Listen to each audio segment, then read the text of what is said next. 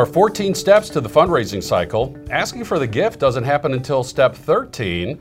Importantly, it's not the final step. There's one more. We're going to talk about that today on this first day from the fundraising school. I'm Bill Stanczykiewicz, and I'm joined today by Dr. Tim Seiler, who for 20 years wonderfully led the fundraising school, building our school into the wonderful enterprise that we enjoy today. And now he is the Rosso Fellow of Philanthropic Fundraising at the Indiana University Lilly Family School Philanthropy. And Tim, always great to have you with us on these podcasts. And Tim remains one of our very most popular instructors with our fundraising school courses.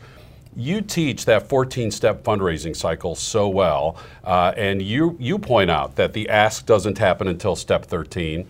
But it's not the last step. There's one more, which is? Stewardship. Yeah, how is this important? How does this fit into fundraising planning?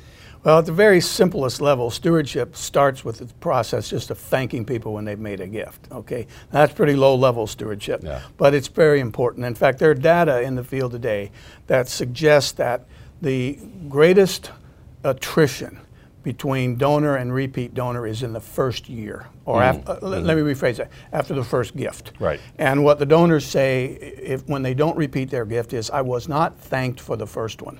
So the stewardship at the lowest level is thanking donors for what they've already done, okay? Certainly there's a more sophisticated way to think about stewardship. But stewardship, by definition, is the prudent use of resources entrusted to us by others. And prudent use of resources means a lot of different things. And from a fundraising perspective, usually we think about, well, that's holding ourselves accountable, and it's reporting back to donors that we used the gift and here's how we used it. And that is, in fact, a component of stewardship is really high level of accountability. But stewardship, I believe, is more than that. I believe it is not only demonstrating that you've used the gift the way you said you were going to use it, so the prudent use of resources, but that you can, to the degree you can do this, that you measure impact, that you report to the donor the outcomes of the gift, the impact of the gift. And this ranges from the most modest gifts that donors make all the way up to the large naming gifts that donors might make. But what difference did it make for the organization? And we can think about gifts from fundraising perspective. We usually think in terms of gifts that are unrestricted or they're restricted. The unrestricted gifts usually are smaller in amount.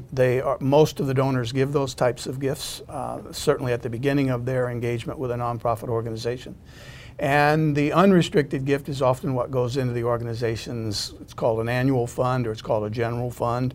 And sometimes those gifts are used for things that are not particularly exciting. You know, it's operational money, but it's it's the nuts and bolts that hold together the staffing and the facilities that make programming and service delivery possible. So even with those types of gifts, we need to report back to donors, your gift and those of others enabled us to do these things. We delivered these programs, we delivered these services, we maintained this level of staffing, or we increased the performance through our facilities, or we added a mobile delivery service, whatever it might be.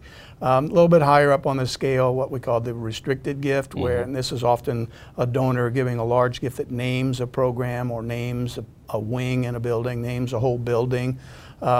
I think in the fundraising world, we're probably better at our stewardship with the restricted gift donor because we give formal reports back and we stay in touch with them a little more frequently, I think, than we stay engaged with the more general donor base. But in terms of stewardship of the larger gifts, I think not only do we want to do general reports, and I'll just use as an example of a general report, is the good old-fashioned annual report. You know, here were the income and expenses for the organization for the year. Here is our income from donors, including corporate and foundation grants, as well as individual donor gifts.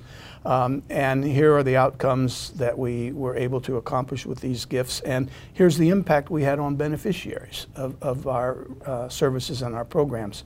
So an annual report, and think how many ways we can deliver an annual report today. In print, on the website, and even maybe annual report might not be the right term anymore, because with electronic delivery of information today and receiving of information on the donor's part, we could be doing these reports much more frequently. We could be doing them quarterly.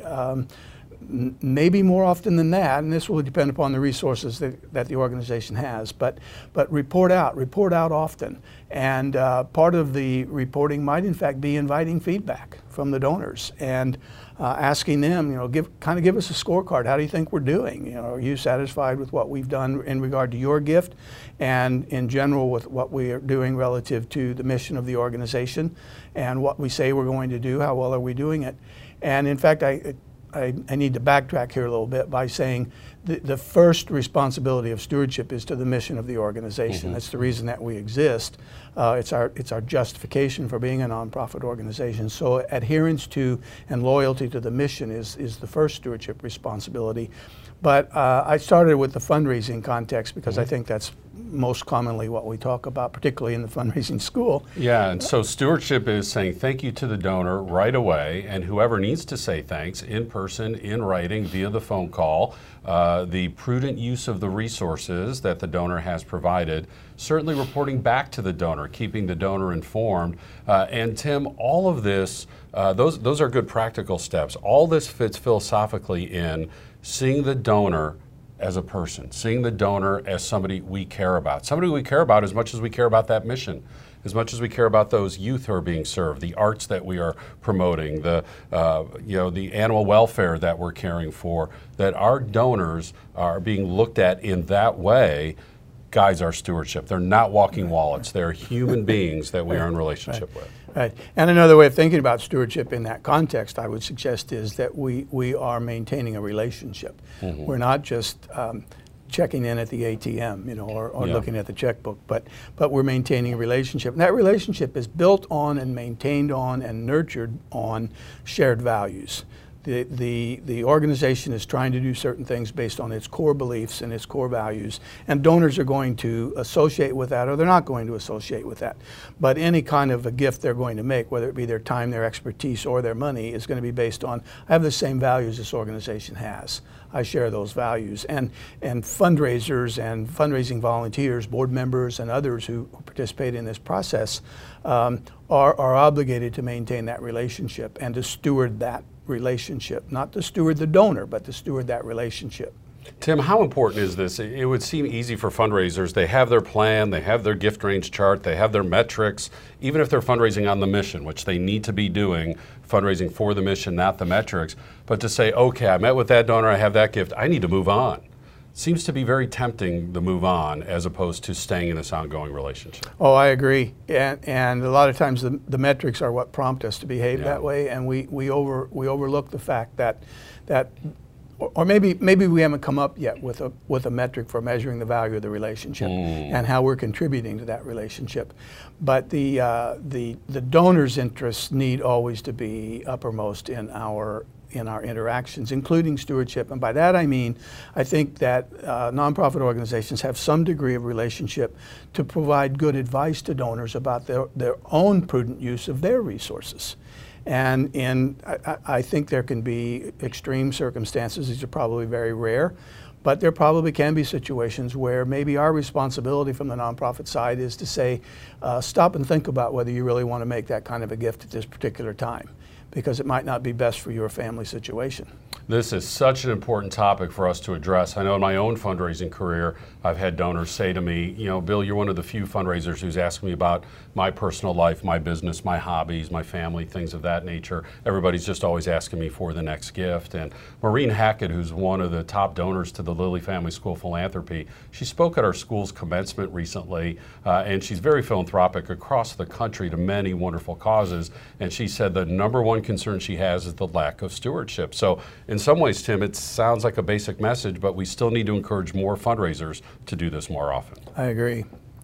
So stewardship is woven through all of our 15 courses, through principles and techniques of fundraising, major gifts, capital campaigns, planned giving, our specialty courses on board engagement, leadership, gender differences in giving, social media fundraising. All these courses include components of stewardship because stewardship is so fundamental to successful fundraising. You can find out about those courses on our website at philanthropy.iupui.edu the Fundraising School. We're in 15 U.S. cities, close to just about every person in the continental United States. We also can bring the training directly to you, your nonprofit, your association, your county or region through our custom training initiatives. You also can view our quarterly webinars, and of course, there's access to these free weekly podcasts.